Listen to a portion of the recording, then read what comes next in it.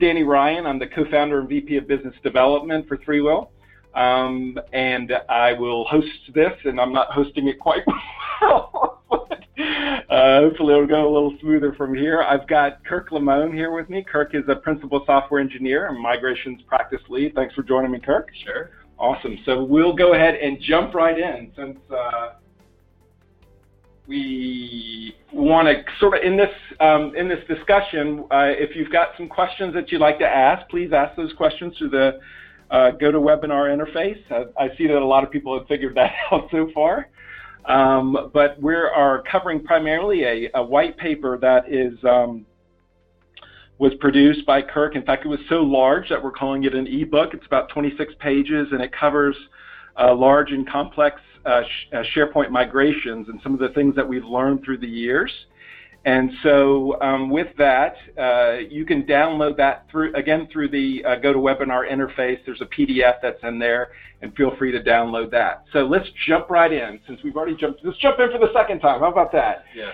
So the first thing that you go through in the white paper is a discussion about whether your organization is prepared for the migration. Tell me more about that. Yeah, and one of the main things there, obviously, is, has your migration done this before? Has it done a migration before? Maybe you're going from 2013 to 2016, those versions of SharePoint this time, but previously you've done a migration from SharePoint 2010 to SharePoint 2013. If that's the case, then you've got a lot of experience to draw upon, and you can kind of take what you did well before and use that, and those things that you didn't do so well, you can try and avoid the same mistakes. Maybe instead, however, you're going from SharePoint 2013 to SharePoint Online, and you've probably never done that before because you don't usually migrate there twice, although maybe different farms you could do that with. So there are some different challenges there. You just need to realize that, and then kind of realize that, yes, we've got some experience with migrations, but there's some aspect that we don't know as well. Other aspects are, do you have skilled resources for the migrations? This could be anyone from project managers, level 2, tier 2 support type things, developers or people that help manage the migration, IT personnel, communications, those types of things are important to have a successful migration. And we'll get into some of those a little bit more. And then, I think it's really important to understand, do you have the time to do a migration?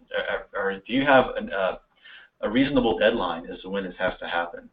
And as we've seen before, especially with our Jive to SharePoint migrations, sometimes our clients come in and want something done in 2 months, and that's just not a very reasonable timeline a lot of times. And for a very large and complex migration, we probably want it to be a year or more out that you're going to need this thing to be done.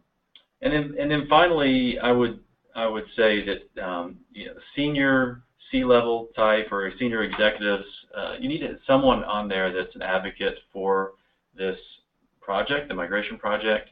You need the CIO, CTO, someone like that can say, we need to make this happen. Here's why we need to make this happen, and work with that individual to give them an understanding of what the process is going to be like, what's the end user experience going to be like, because you're going to be moving people's cheese, and it could potentially cause some people problems, and you want everyone to understand this. You want to communicate it well. We'll get into communications certainly a bit, but you also want some sponsor that can back you on this and that can understand up front that there's going to be challenges with migration. That sponsor is usually somebody within the IT department? It could be, yeah. Okay. I guess it doesn't have to be, but it typically is. Okay. And then we usually with these, we're sort of looking at your own organization, and a lot of these, for the large and complex migrations, really there's a number of people who are involved. It's both your organization, the sponsor, the things capabilities, and also the amount of time that you have that you can put towards the migration. But then you're also working with third-party folks, maybe. I know we'll talk later on about offshore resources and outside consulting firms, but it's almost like you're putting together a larger team to go after this as well. Yeah. Support personnel, everything. So let's jump into number 2. should you automate? Yeah, and the first part of this is, clearly for anything but a super simple migrations, you're going to want to use a tool out there, and that's sort of a form of automation. And you're going to want to find one of the third-party tools to help you, and that's important in of itself. But then, do you want to automate on top of that tool? And by that I mean, if you look at how a lot of these tools work, they let you go in with an interface and kind of say, okay, I want to move this folder from my source environment to my target environment, or this library, or this site, or this site collection, and they help you through that process. But a lot of times there's a lot of configuration options, like, okay, I'm moving a site collection. How many version history, how many versions of your documents and list items do you want to maintain as you're moving it over? You can configure that with a lot of these tools. Well, that's only one piece. There's dozens of knobs to turn with these more advanced tools, and you're going to probably want some consistency. But in addition to that, if you're moving a lot of site collections, you may want to kind of automate the process of batching these up and moving them over time. So maybe you're doing 50 to 100 site collections a day, and maybe you want to run them in off hours based on the time zone of that site collection. And then maybe at the end of when it runs, you want to send some emails before it runs. Maybe you want to put a banner on the site to say, it's being migrated.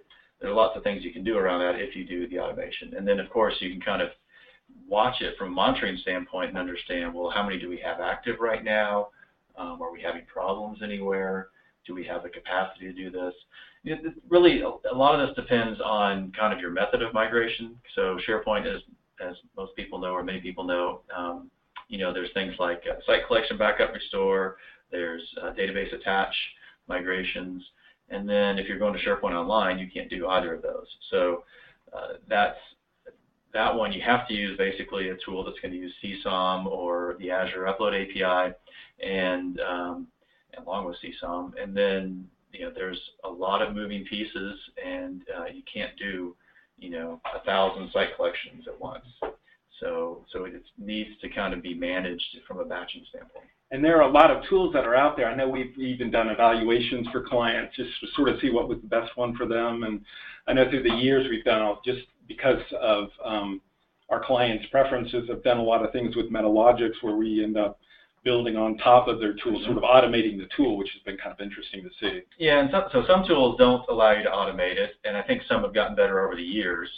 But Metalogix is definitely one that you can automate it. So they've got a relatively easy way to kind of say, okay, give me the PowerShell script for doing copying this site collection over from one environment to another. And then you can kind of take that, and then you can layer in doing that on any site collection. And maybe you can find out when it's done, and then do some other tweaks if you need to. So if you're automating, you can kind of overcome any deficiencies in the tool, or just any custom things you want to do. Like before a site collection is moved, or after, or any part of the migration. We've got some folks from CASAL on the line as well, and how we use their tools sort of to inventory things. Yeah, so that's what, to my knowledge, that's a lot of what they do is inventory. So they give a very detailed inventory of what you've got out there. SharePoint doesn't do a great job of telling you what's in SharePoint. And so if you want to know things like, well, how many farm solutions do I have out there? Or how many sandbox solutions do I have? Maybe you're moving to SharePoint Online where you can't really do that anymore. What about running workflows? You can't migrate running workflows to SharePoint Online, for example. How many are running? What about other things like the length of the URL is too long? Maybe reports on things like that. So lots of things you can kind of inventory. Nice. This one I know within the ebook is a long one. This is one of the longer ones. Since I helped format it a little bit, this was the longer one, which was break the process into stages. And we have lots of conversations around here about process and really fun topics like that. What does this mean for a migration? And talk me through this. Sure. So we came up with obviously you have to kind of manage this somehow, so you want to break it up into parts that you can kind of think about and focus on. So we broke it into 4 primary stages: assess, plan, verify, and execute. So the assess stage is the first one, and that's the one where we're going to try and understand what it is you want to get done. So we want to know what your goals are. We want to understand what the scope is. Are you moving 2 farms, 1 farm? How big's the farm? A lot of site collections or not? What version of SharePoint are you on? We want to understand what, a resource plan, come up with a schedule. So just really get the lay of the land. Initial communication plan, lots of things. The next one after you do the assessment is the planning stage, and that is kind of the big one. So we even break this one down further into 4 more steps. So inside of planning, we break it down into inventory, map, streamline, and communicate. And inventory is what you talked about with the Casal tool. There's Microsoft's got a tool out there. Some of the migration tool vendors have a tool as well. We even have one. Our Ledger tool. Everybody's doing it. Yeah. Just to be a cool kid on the block. So there's, so you need to, and the inventory is understand what you've got and what you want to move. So you want to take stock in what's out there. How big is each maybe site collection? If you're moving site collections, you want to understand what it is that is it business critical? Is it not? What about your OneDrive or user-based data? Those types of things. After inventory, you want to map it. So it could be a simple mapping exercise where you just say, well, it's from, we're moving things from point A to point B. It's a lift and shift. We're keeping the same URLs except for maybe the beginning part, or maybe we are keeping the beginning part the same. So same managed path, if you will, same URLs for the site collection. Or are you going to do some reorganization along the way? Okay. So you could, move a lot of site collections into the same site collection, or vice versa, as a simple example. So that's the mapping exercise. The streamline exercise is really after you start to understand this stuff. You want to decide. Are there ways that we can automate this or make this better? So this might be the time that you might kind of define, well, proof of concepts that maybe need to get done in terms of let's test out the tool in this way, or how are we going to manage our batching of all this, moving all this content over. And then finally, after streamline, in the planning sub phase, if you will, is communicate, and this one comes up multiple times in this white paper or ebook. And this is just one of those times that you've got to communicate to others what the plan is, what the custom requirements might be. So you've got, you might have farm solutions. You might have to deal with those, and then once you're done with this planning phase, you can kind of update your migration charter, your scope as to what you're going to do, and the way you communicate to the team members as to what we're doing. Big breath. And then so after that phase, we've got the verify phase, and that's where we're going to kind of really dig in and say, all right, let's make sure we can actually do this. Let's take a subset of things. This is where you might do proof of concepts on the tool, do some tests on it, make sure that it's hitting your primary business use cases that you have out there, that you know of, maybe from your inventory. You got to do pilots. So after you've kind of gone through some of those, maybe you're going to automate in some way. You'll want to go ahead and set that automation up, code for it, prepare for it. But then at some point you can do pilots, and we'll get into pilots some more, but that would be part of this verify stage. And then finally, after that is doing the real work, the execute stage. So ideally, in the verify stage, you've done a pilot of enough of your process so that there's not many surprises, but there's bound to be surprises when you're executing. So, but the execute is where you're going to do things over and over and over again if it's a large migration. And a lot of these really doesn't matter what you call them. You just can't skip some of these. Right. That's right. Call it your process. Call it whatever you may. I think this is all sort of designed around reducing risk, looking at sort of what, how do we pull off a successful migration? Well, these are the things that we've noticed have to happen in order for us to reduce the most amount of risk for it to occur successfully. Yes, exactly. Awesome. Okay. Number 4, I should have a drum roll, please. Communication is correct. We always talk about communication. Yeah. Seems like that's the central theme with you, right? I guess you can migrate to the best of your ability, but if you mess up the communication, it's not a successful project. Right. I mean, we've seen before where we need to communicate. Not only there's lots of people to talk to, right? But if you don't communicate to your end users and your site owners, you're going to have some problems. They're going to start seeing things are happening underneath them, and they're going to be complaining. And some of those people are going to know the CEO, Yeah. And so you need to communicate early and well. And so we've got lots of ways to do that. We've got a few different documents that we think are useful through this process. So one is a policy document, and this will define kind of what your policies are with the migration. So as an example, if you're moving to SharePoint Online, you'll probably have a policy that says we are not going to move migrating workflows, SharePoint workflows. That's because you can't do that with SharePoint Online. Mm-hmm. So that would be a good policy to have, but people need to understand that. What does that mean? How do they prepare for that? So they'll probably want a run book or a checklist for them to go through before the migration, so they're prepared for that.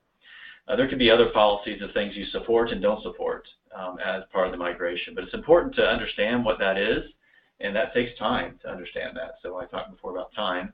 To come up with this policy document and then communicate it out takes some time, and I think it's an important piece of the migration.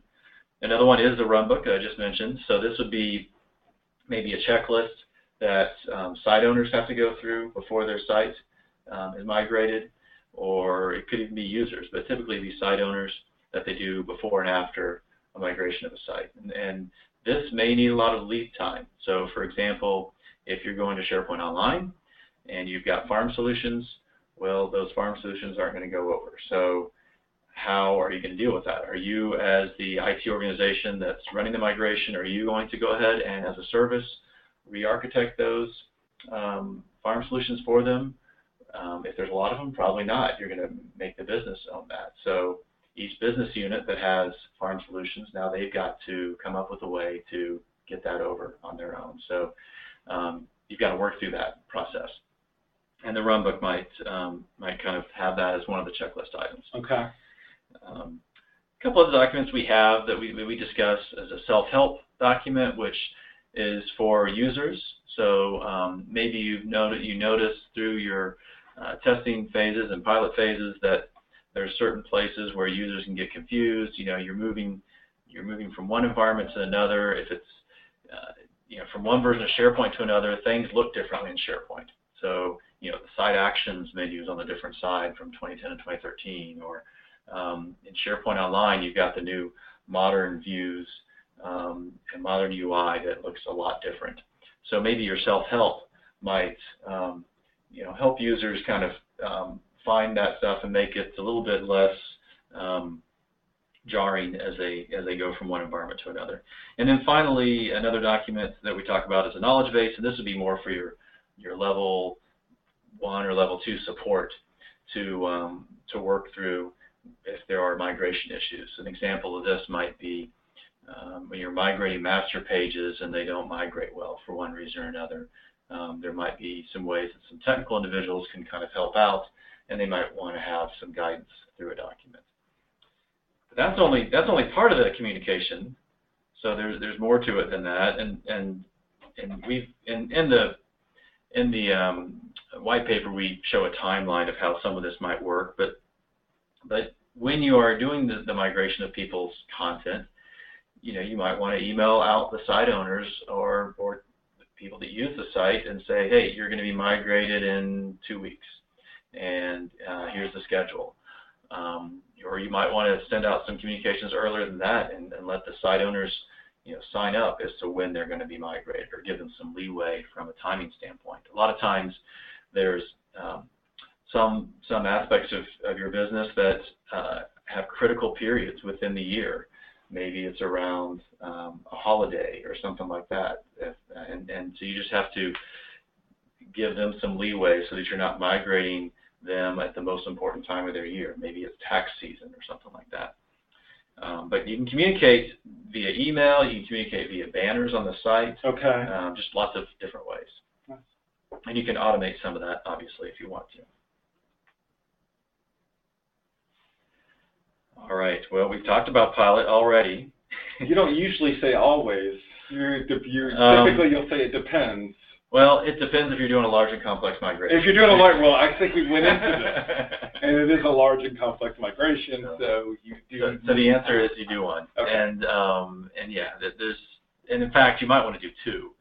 So the pilot is critical. I think what's important about a pilot, and what's important for me to communicate right now, is a pilot is not necessarily just testing does the tool that we're using work the way we want it to for these 20 site collections, let's say.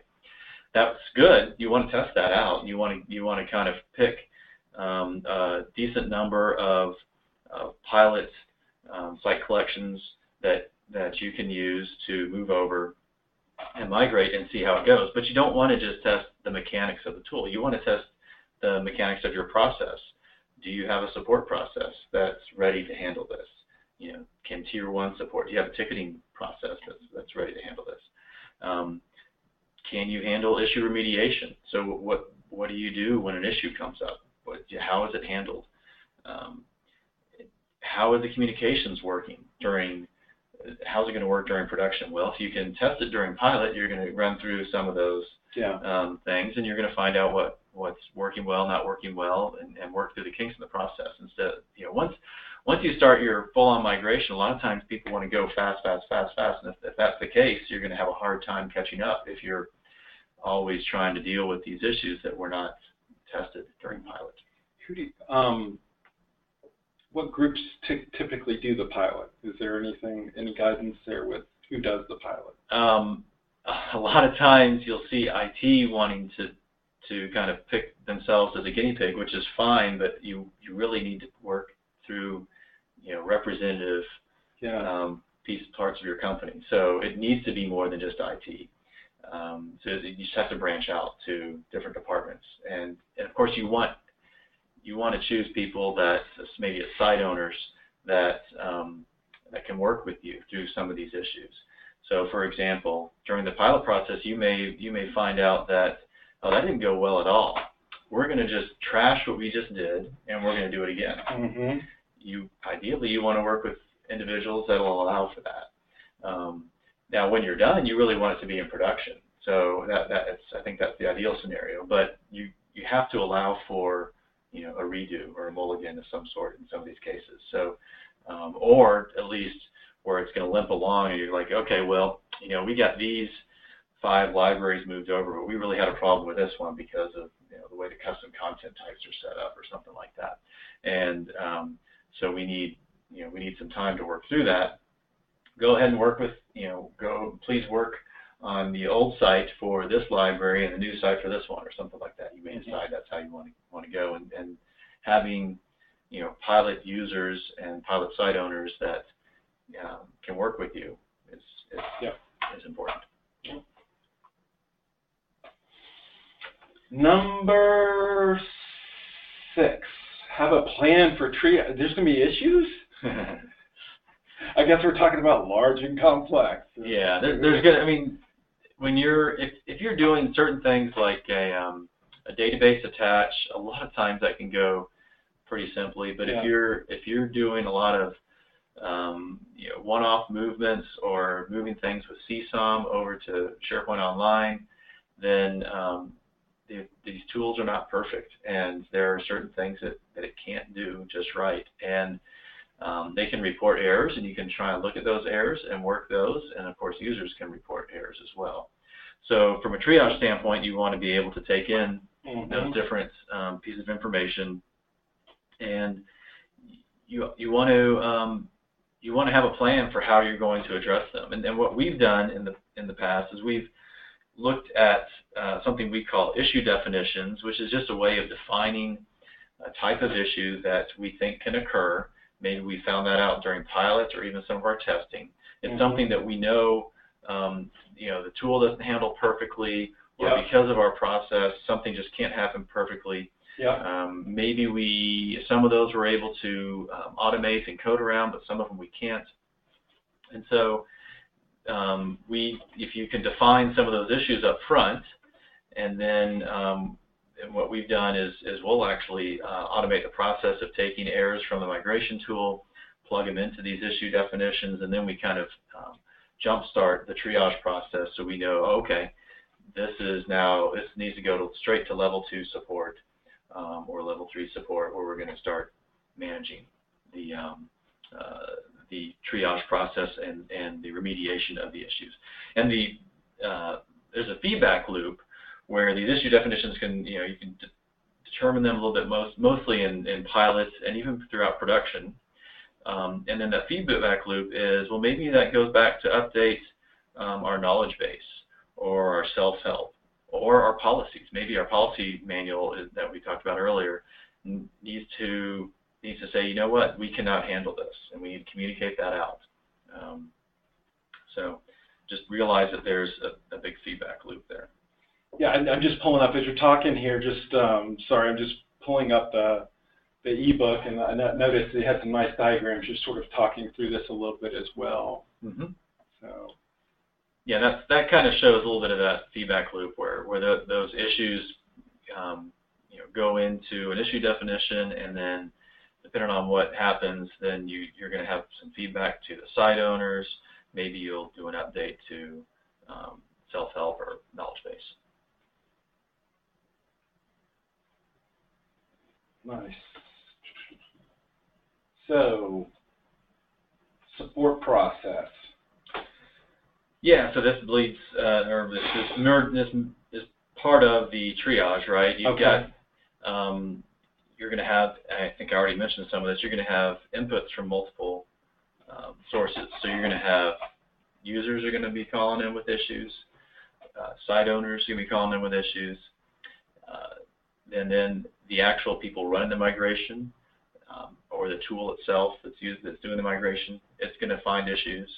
And all of that needs to come into your process, and you need to have a clear way of a clear defined path of how you're going to handle those issues. Okay. And so this just gets back to when I talked about the pilot needing to test not only the tool itself, but needing to test the overall process. If you can include your support process as part of the pilot, you're going to be so much better, more well prepared to do the migration. Because just imagine on day one of a migration, if you're doing, say you're doing 100 site collections or 1,000 site collections or whatever it is, probably closer to 100, and these issues are flooding in. You need to have a vetted process where you can kind of deal with that, because there's going to be new things coming up that you weren't prepared for, and you want to be prepared as you can.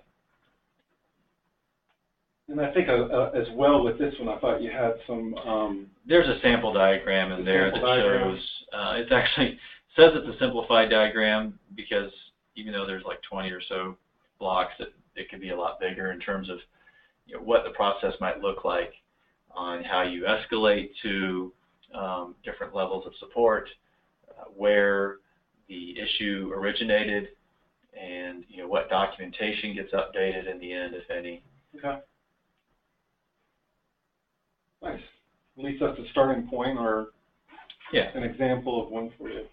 Yeah, that came out of one of our migrations, that we simplified it to genericize it basically. But so it will be more complex than that, but that might be similar to what you want.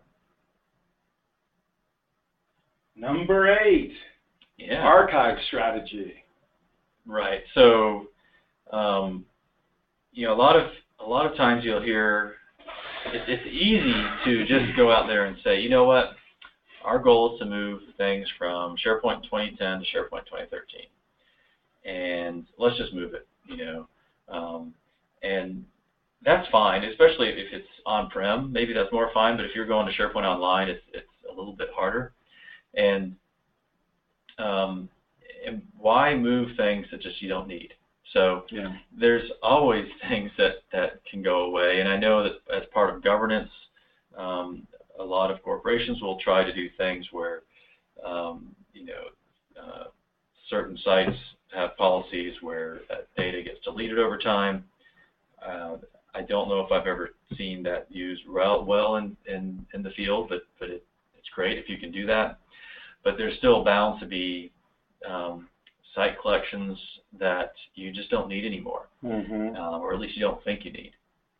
And there's, we talked about the Casal tool. It's going to tell you when the last time, and I think the Microsoft one might do this as well, when the last time a site collection was touched. Okay. If it hasn't been touched in 2 years or 3 years, well, there's a good chance either you don't need it anymore. And by touch, maybe that means something was modified. Well, maybe people are reading the site, and so maybe they do need it. So, but you want to understand what you want to keep and what you don't. And so in the ebook, I mentioned what is your criteria for archive or not. Maybe there's no changes in the last 2 years or last 6 months or whatever it is, and or maybe it's based on size. If it's really small, maybe someone created a team site and never really did anything with it, or created a blog site and they created 1 or 2 blogs. Is it really that important to keep that? And so understand what that criteria is, and then come up with a process for archiving. And you also want to test your process for restoring. So maybe your archive process involves site collection backups. You got to come up with a way of doing that. Tools have ways of archiving as well. And then you'll want to test your restore process so that you feel comfortable, and that your team that's going to manage this going forward, they've got to be the ones that know how to do the restore. If someone says, oh gosh, we really did need X document, and that was over in this site, and we don't have that anymore, and then someone can do that restore for them and get the document out. I think up to this point we've talked a lot about SharePoint to SharePoint migrations. I think a lot of these, funny when you were talking earlier about sort of like the inventory of what's out there, one of the types of migrations we've been doing a lot of is the Jive to SharePoint migrations. And that made me think, the trial version of the Migrator tool does an inventory for you, sort of tells you what's out there. So that sort of fits into, I think, the process that we use. Oh, yeah. And then you have sort of the shallow pull and the deep pull, which sort of tell you a little bit more, give you some more information about what's in the environment. But all these things pretty much, it applies to, doesn't really matter that it's not exclusive to moving from SharePoint. I don't think it has to be. SharePoint Online. And this, it's a process, and it doesn't have to be that specific to your technology. Okay. Well, one other thing when it comes to archive, or one other thing to think about, is a lot of clients, they'll say, you know what, we want to move to SharePoint Online, and so let's migrate our SharePoint 2013 environment there. But you know what, we've got some critical farm solutions that are in these certain sites, and we just don't want to undergo the effort to re-architect those solutions to get them to work in SharePoint Online. And maybe that's a good decision for you. So that decision may be that you keep them in your current SharePoint, maybe 2013 environment, and then the other sites go to SharePoint Online. And I can call that a hybrid option, where you just keep some of your existing farm working, and you move most of it to the new environment, and then you let that hit end of life. Yeah, hit the end of life. And then you can get rid of it that time. Yeah, just wait for the next time in which you really need to do a refresh of that line of business app, and then that's the time in which you decommission it and move it over to SharePoint. That's right. That sounds sensible. So, last one. We're here. We made it. We did it. Even though we muted ourselves. I wanted you to change this to consider three-wheel resources, but you wanted to have consider offshore resources. What is that? Why is that such an important thing for you to point out at this point? Well, if it's a big migration, you've got a lot of moving parts and a lot of data that's going across, and so some things are going to be happening over and over and over again. Okay. And while you can automate a lot of it, there's going to be a human factor for a lot of it as well. So we have used offshore in the past, and you can use offshore to help out with various aspects. So one might be as you're starting your project and you're determining that, hey, we can automate some of this, they could help you maybe with some of that tooling. Another would be certainly like the level 2 support. So maybe you've got a help desk staff, but when it comes to SharePoint expertise, you only have a handful of people, and they are not going to be able to take all those level 2 calls that are coming in. So an offshore staff might be able to do that. You can get some SharePoint resources, obviously, that know some of these finer things within SharePoint, such as I mentioned, like master page tweaks that might have to occur, for example. So that's where they can come in and fill those gaps.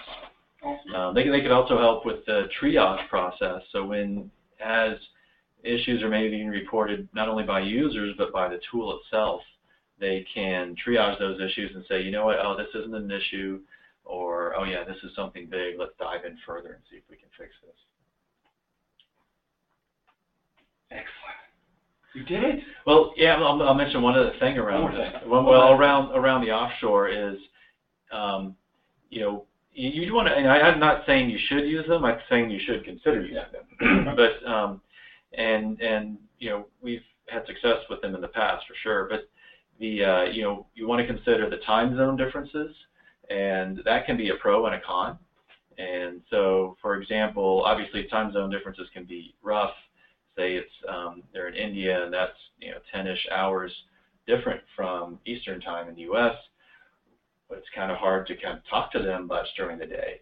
So that can be a problem, but the other side of that coin is that if you're running these migrations, they can be doing things off hours, you know, while you're not doing them. So they can kind of be, you can be more of a 24-hour team when you have your team spread across the globe to an extent. And of course, maybe you're a global company and you've already got resources all over the place, but if you don't, then this might be a nice way to kind of help your IT organization manage the process.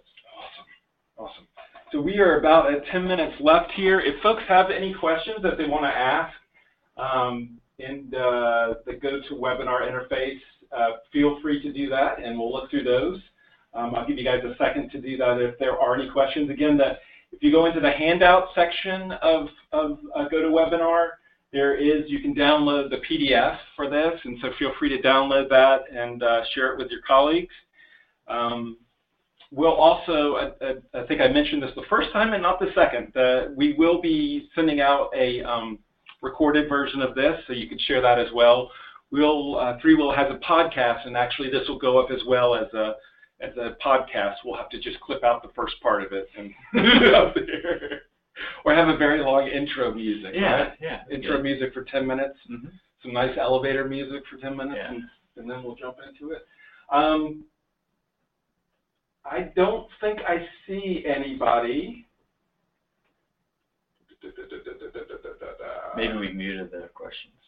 I don't think I've muted questions. I hope not. I hope I haven't muted questions. Well, let's do this. I guess if you had to have a conclusion to all of this, what sort of putting this together, and what would be sort of like a, you know, didn't have time to listen to the whole podcast, whole webinar, what would you say is a key thing to take away from this as far as preparing for a large and complex SharePoint migration? Well, yeah, well, be prepared is what I was about to say. But so, I mean, if you can, take a look at this paper and breeze through some of the sections and see, you know, what kind of rings true for you, and plan ahead. You know, we've said it several times, but it's kind of probably the top three might be sort of, you know, plan ahead, do a pilot, Mm-hmm. and communicate.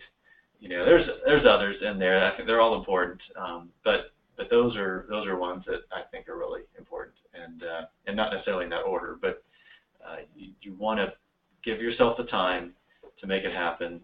You want to vet the process out and the tool out and the whole thing, and then you need to communicate with not only site owners, but also end users and upper management, and make sure that everyone's on board with what's going on. And there's several ways to do that communication, and several times you need to be doing that communication. And purely selfish question here, but people pull us into these types of engagements. Why? Is it just because we've done them before and can keep them out of the things that gets them into trouble with the migration, or what? Yeah, it's not part of people's business to be doing migrations. So they don't really need to have that expertise for something they're not doing that often, and it's smart if it's big enough to try and get help, and so you're not going to run into all the issues we run into before if you have our help. There will be issues, I can guarantee that. If it's large and complex enough, there's going to be issues that we're going to have to work through, and because every migration is different. But there's a lot of similarities too. So once everybody is on SharePoint Online, what happens to our migration practice? No more migrations. Then you just see new stuff when you're not ready for it. Yeah. Then we move over to our portals practice, and then to app dev. We can switch over to that. That's right. That will be I'm not sure that date's going to come anytime soon as far as everybody moving over to SharePoint Online. Yeah, and that is one interesting thing is this doesn't have to apply just to SharePoint Online, but I think a lot of this is when you're moving to SharePoint Online, it becomes more complex. Yeah. Because the tooling has to do more work. But once you move to SharePoint Online, the promise is you shouldn't have to migrate again.